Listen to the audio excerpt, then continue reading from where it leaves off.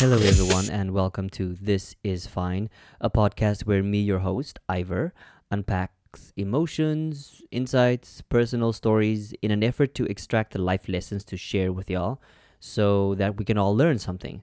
It's better for your mental health to share lessons than it is to share STDs.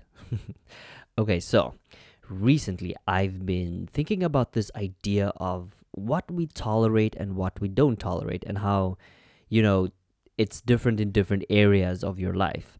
So everyone knows me, and that when it comes to race relations, gender and sexuality, classism, patriarchy, heteronormativity, all the like ivities and isms, I don't tolerate small mindedness when it comes to things of that regard. I have come to learn how to embody courage when it comes to these issues. Courage is a big word, so if you step to me with any kind of bullshit, you best know that I'll show you what that big word means. So I was thinking about that big word courage and combining it with what you choose to tolerate or not tolerate. It came up for me when I was recently, which is something I don't do. And so I thought I'd do this thing and go, check Facebook to see if people are still stupid. And yes, people are still stupid. Hello, confirmation bias. So I came across this meme that had all the ivities and isms and was clearly created by an alabaster man, specifically man. Okay, so this meme is from the British, UK, the people that revolutionized the slave trade when the first slave ship landed on the shores of Virginia in 1619. Now, I mention this because the effects of that event is something, even though it happened 500 years ago, still has an effect on our lives today. So, some alabaster man put a collection of 50 memes up on the internet, and it made its way to Facebook in some way. Now, every meme has the main title that says UK versus South Korea. The meme is a white square divided into three parts. It is divided first vertically, equally vertically, and then on the left-hand side, there is a picture and a subheading. On the right-hand side, the right half is also divided or split horizontally in two parts, with the top one being a flag representing a country, the UK, and the bottom side representing South Korea. And each of those have a little bit of an explanation. So on the right-hand side of this particular picture, and there's like 50 of them, but they are all equally as disgusting. But on the right-hand side of the specific one, it has a picture of a man with a speech bubble, and obviously it's about language. And so the subheading reads, words, how to say words that end with an E. So basically the correct pronunciation of English words. Just a way, let's step out a little bit and analyze this and see where our brains go, because now we're creating a context of something. You have the idea of what is normal, and the opposite of that being abnormal. Now, you may not consciously think of it this way because it is a subconscious thing. It goes unnoticed because it is socially conditioned. It is a mental process that is socially conditioned.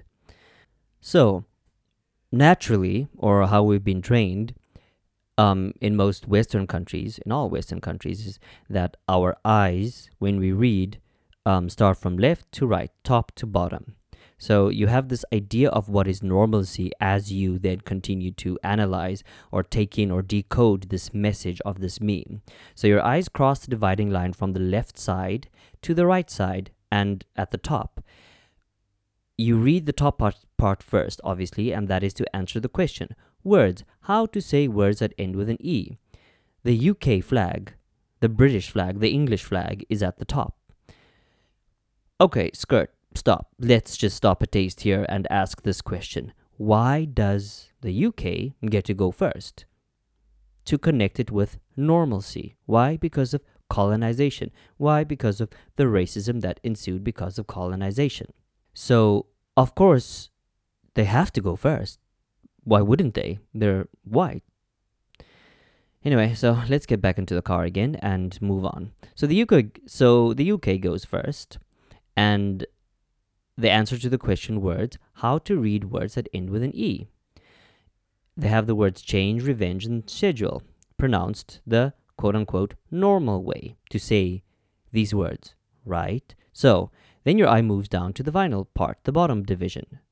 Korea is at the bottom, a flag of South Korea at the bottom, mocking the accent of Koreans pronouncing change as changey, revenge as revengey, and schedule as scheduley.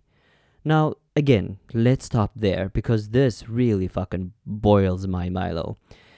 I usually leave well enough alone. These days, I leave this kind of shit alone because I do understand that it is small.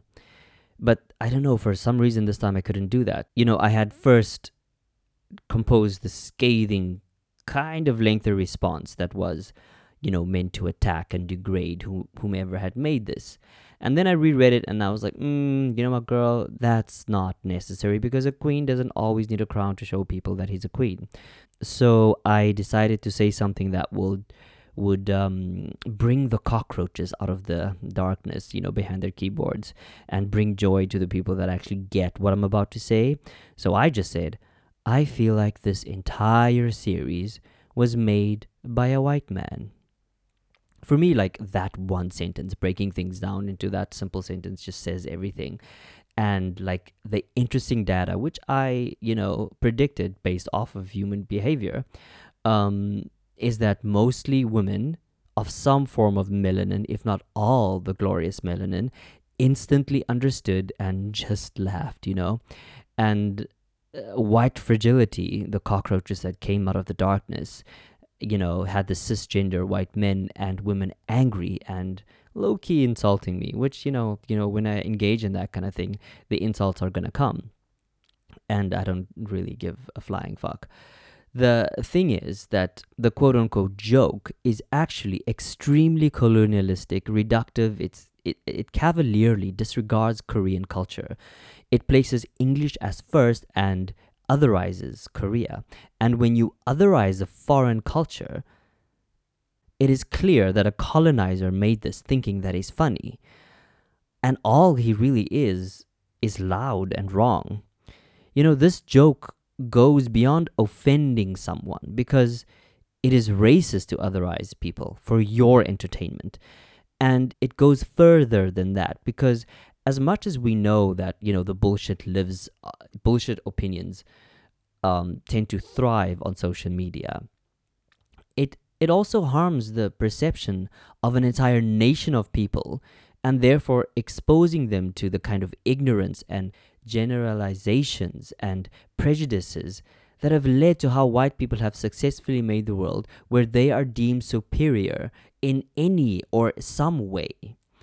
And one guy responded, many people responded, but one guy I decided to engage with. And he said, I don't really see how any of this is racist. Like he says he couldn't see how any of this is a problem. So then I decided to purposefully display his ignorance to help drive the point home. And I just simply said, it's because you have no culture. Now we're getting into a he said, she said, he said. Then he said to me, that's ignorant, which, yes, it was purposefully ignorant. So I close it by saying, basically, because your comment of how you can't quite see why this is wrong is gaslighting. You are basically telling me that you can't see that racism or that prejudice or that this is fucked up. You can't see that it exists. And because you can't see it, it's not real. It's all in my head. I am too sensitive. That is the coded language that comes with when someone says, I don't see how this is a problem. I am one person, but my voice represents the marginalized groups. You, as a white man, all you need to do when any person of color expresses to you that something is offensive, that it is racially offensive, all you need to do is fight your ego, soothe your white guilt, and listen. Because see how my statement of saying it's because you don't have any culture is ignorant. In that same way, that entire meme, that entire joke is fucking ignorant. And so of course I felt vindicated, pointing out Caucasian malarkey. And you know what? It's not really something to be proud of. It's such a, it's so easy to do it because it's just prevalent in society. It's just that people of color or people that are marginalized in any way have to tolerate things like that just because it's just the way that society is. Now, I am fully aware that when, we signed up for Facebook years yonder ago, that we signed up for all the stupidity that comes through with a type of technology that allows people to hide behind their keyboards and to construct different versions of themselves. These are just trolls creating engagement. I understand all of that. But I also see the bigger picture of how it actually harms people. And I know, like, recently I've been reading a lot about Harvard sociologist David R. Williams, and he said something wonderful that I'd like to share. And it says basically, he said that this is a frightening point because it's an automatic process and it's an unconscious process. People who engage in this unthinking discrimination are not aware of it. They are not lying to you when they say, I didn't treat this person differently and I treat everyone the same. They mean it because consciously that is the way they see themselves. These implicit biases shape their behavior in ways they are not even aware of. The research suggests that 70 to 80% of whites fall into this category.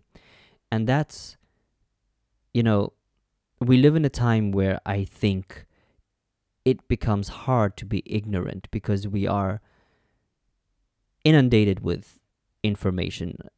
It's not the 1960s anymore. It's not the 1800s anymore. And I know my voice is a voice in many, many, many, many, countless that are saying the same things, and yet there is literally no change.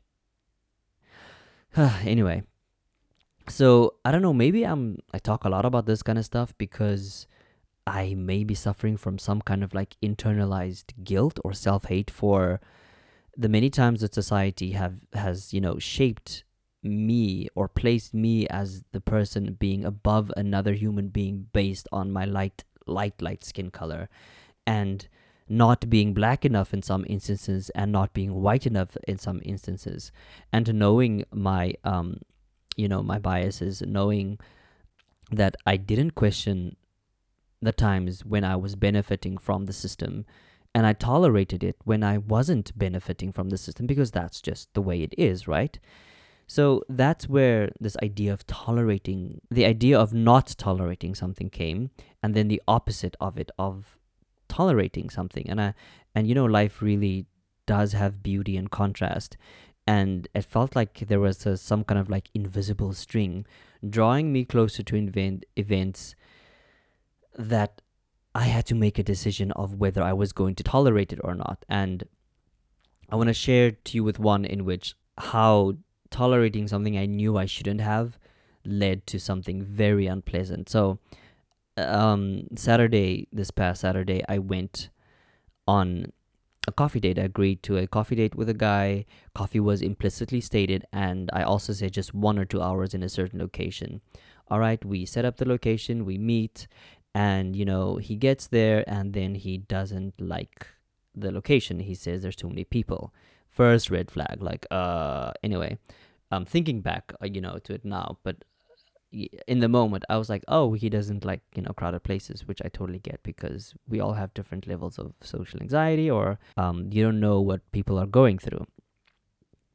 And so he said, all right, he knows a place that's 10 minutes away. We'll drive in his car. I'm like, okay, cool. Get in his car. And then after 2 minutes, he was like getting touchy. I was like, okay. I verbally communicated, I'm not comfortable with this, so please, please don't like touch me. And he said, no, no, no, it's okay. And I said, no, it's really not okay. At that instance, I felt like I was being led somewhere dark. And weirdly enough, it was getting dark because we were meeting at night, or at sunset. So then we were outside, we got our coffee, and then he's like, hey, why don't we go take a walk along this like park, children's park? And I was like, sure, cool, let's be outside. There's people around, we can walk and, get it, just have a talk. And so it comes to this point where he shows me that like this big open space that looks like kind of like a mini forest. And I'm like there taking in the view, enjoying like the sunset and enjoying the air. And then like out of nowhere, he grabbed me, pulled my mask down, and kissed me. Just first of all, it was a horrible fucking kiss because I can't stand people who don't know how to kiss. Like, you're almost 40. Come on, dude. Like, you must have had some practice. Or maybe he hasn't had some practice. I don't know. But I told him again, I'm uncomfortable. Please don't touch me like that. I didn't give you any consent. Well, that's not what I said, because in my broken Korean and his broken English, I was at least very, very clearly able to communicate that I'm not comfortable. Don't do that. Let's walk around. Let's look and drink coffee and talk some more. We did that, and he kept having like these kind of like advances towards me, and kept trying to like holding my hand. And, at this point, I felt like he was Donald Trump and I was Melania, swatting his hand away like for the entire 4 years of his presidency. And then it got to the point where I told him that, what, I have a busy day tomorrow. I want to go home. He said, oh, okay, I'll take you. Let me take you home. I said, no, no, no, I'll take the subway. And he insisted because he made me feel comfortable and felt bad that at least he'll drive me home. Anyway, I tolerated this lie too. And I got in, and the minute I got in, he like started touching me again. And I'm like, stop. And then, he stops and he drives. And then I kept thinking, what, like, even me, like, saying no and that I'm not comfortable, but then still continuing on the date, does that mean that I was tolerating it? Like, where your mind goes. It doesn't make sense now thinking of it, but that's where my mind was. That's kind of how fucked up like certain conditions have become, because somewhere along the line, when you've been a victim of any kind of sexual abuse, someone always asks you, what did you do? You shouldn't have done this. You should not have done that. You should have done this. You should have done that. And in my experience, that kind of stuff usually comes from people who have never been in a position where they felt their personhood, like their body being violated. You don't understand the mental, physical thing that happens. And going on a coffee date doesn't automatically give you permission to touch me, like doesn't give you consent to touch me. Even getting in your car does not give you consent to touch me. Like, that doesn't mean anything. So by this time, while we were driving, his hand started to wander and touching me. We're on the highway, and he was touching me where I didn't want to be touched. And as we were getting to the greater, area of my neighborhood, I said, okay, stop. I'm done. I want to get out. I live close and whatever. And he said, okay, it's okay. No, it's okay. I'm like, no, it's not okay. Please stop the car. All right, he stops in like very clearly, or not clearly, but now thinking back to it, stops in some kind of like, it's on a busy road, but it's not well lit. And the minute he stops the car, he like reaches over, pulls the lever that pulls the seat down. I fall down with like the seatbelt strapped to my body. I fall down and I'm like trapped. And then he immediately like lifts up my shirt and like does whatever the fuck he decides to do that he thinks is, enticing me. And I'm in this compromised position.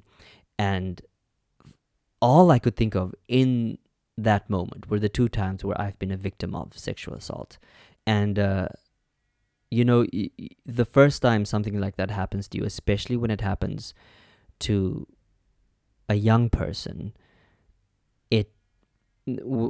when that same feeling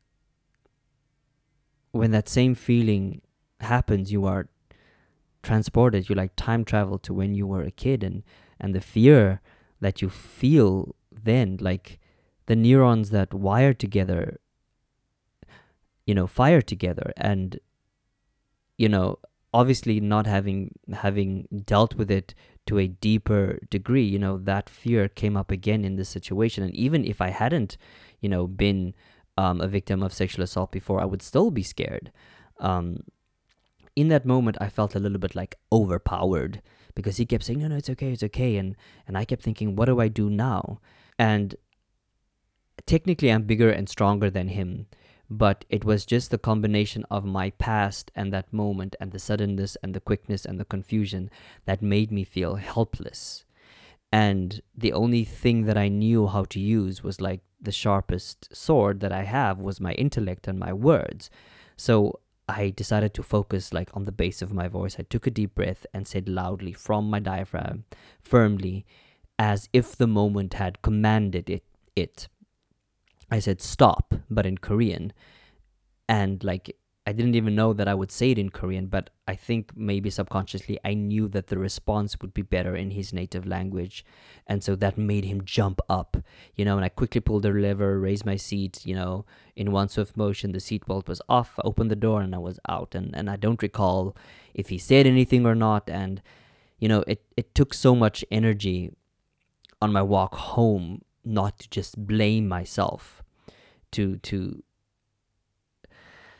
not revert back to that little boy from, I don't know, what is it, like 20 years ago, that was so scared that if someone found out that it happened to him because he was gay, he was molested because he was gay, he, that has somehow now transformed into this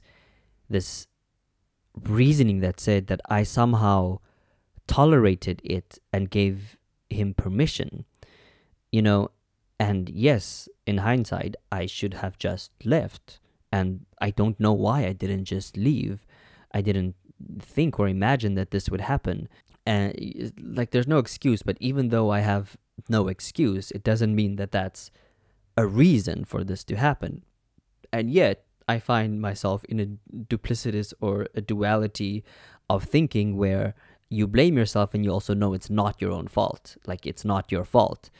So it's a quite confusing situation to be, but it made me really think about what we choose to tolerate. Because, so like, here I was in the first story, not tolerating any racial injustice, that kind of thing. It's something that I'm very versed and skilled in, and calling out and fighting for marginalized people. Like, I don't tolerate that shit. But when it comes to the negative actions of other people's, of other people or their words, that pertains to my existence, for some reason I was unable to defend myself with the same spiritedness. Like, I tolerated it. And it made me really consider in what areas of our life we choose to tolerate the actions of other people and yourselves. Like, and what I'm starting to decipher is that I've learned that when it comes to our convictions, like the guiding set of principles about how we choose to live our lives, to live those out continually, and consistency takes vigilance and practice. You have to be on the whole time, and it is quite mentally draining. But the more you do it, the more you practice, the more it becomes programmed into your subconscious.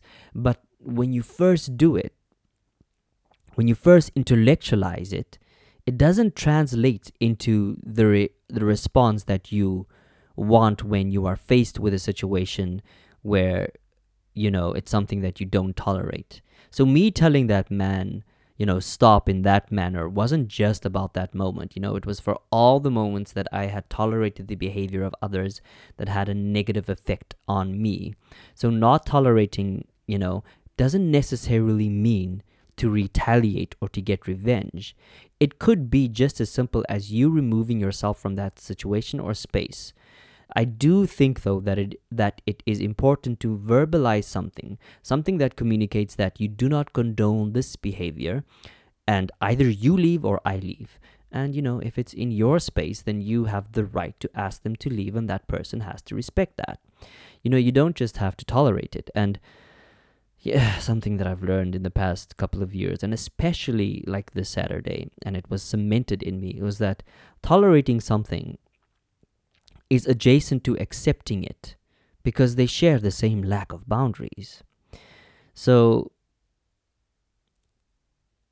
it was a victory for me and for the teenage boy from years ago, but I was still just enveloped in that same kind of sadness, apathy, I would say, as I stood under the warm water of the shower. It was the only place at that moment that I could find comfort. And in that moment, the automatic negative thoughts were just running around my brain. Like I said, like the neurons had wired together, fired together.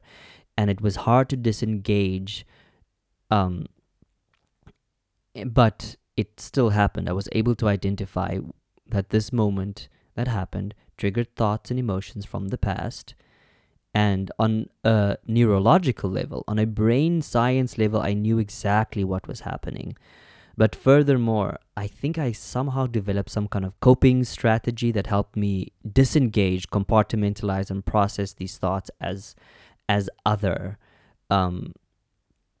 And I think that's something that I want to be able to like break down and share with everyone, because maybe, I'm human and you're human, and there is connection in our feeling. It may not be the same. Our situations may not be exactly the same, but what we do share is a common feeling, our emotions, at least for most people, I would say. I'm not a certified psychologist, and I don't want my advice on how to deal with abuse or trauma to be mistaken as, professional. At the same time, like I said, I live in this constant state of like duplicity in my mind, where I know that I possess a different level of self-awareness than most people do. Which then brings me to some like mental health tips. I stumbled across a great piece of advice on having a flexible mindset by a rugby player called Johnny Wilkinson. I don't know who he is. All I know is he said something great, for me at least. Johnny Boy said, "If I need things to be a certain way, I'm held hostage by them." Oh, I felt this was so great, because like, as someone who always knows or always thinks that he knows better, and most of the time I do find myself being trapped by my old ways of thinking, that have worked for me before, but don't have use, on the today of things, in the today's world. So I know the reason we like having things a certain way is because it's comfortable, and the brain loves comfortability and routine. Yet when we feel that we're in a rut, we are unable to look inside ourselves, but the rut exists only inside ourselves. Like, we instead blame, a job, a relationship, a partner, a friend, a colleague, or always someone else, when the problem is inside you. I would say look inward first. Make sure everything on your side of the road is nice and swept and neat and organized and cleaned. Make sure things are all right inside you before you look somewhere else. Yeah, that's my little piece of mental health advice. I would say physically, take care of your body physically, because a physical body leads to a healthier brain, and a healthy brain helps you make healthier mental health decisions. Thank you everyone so much for listening to This Is Fine. I really appreciate it. If you liked the episode, please share it with a friend and give me a 5-star review on Apple Podcasts, or wherever you read your podcast, wherever you listen to them.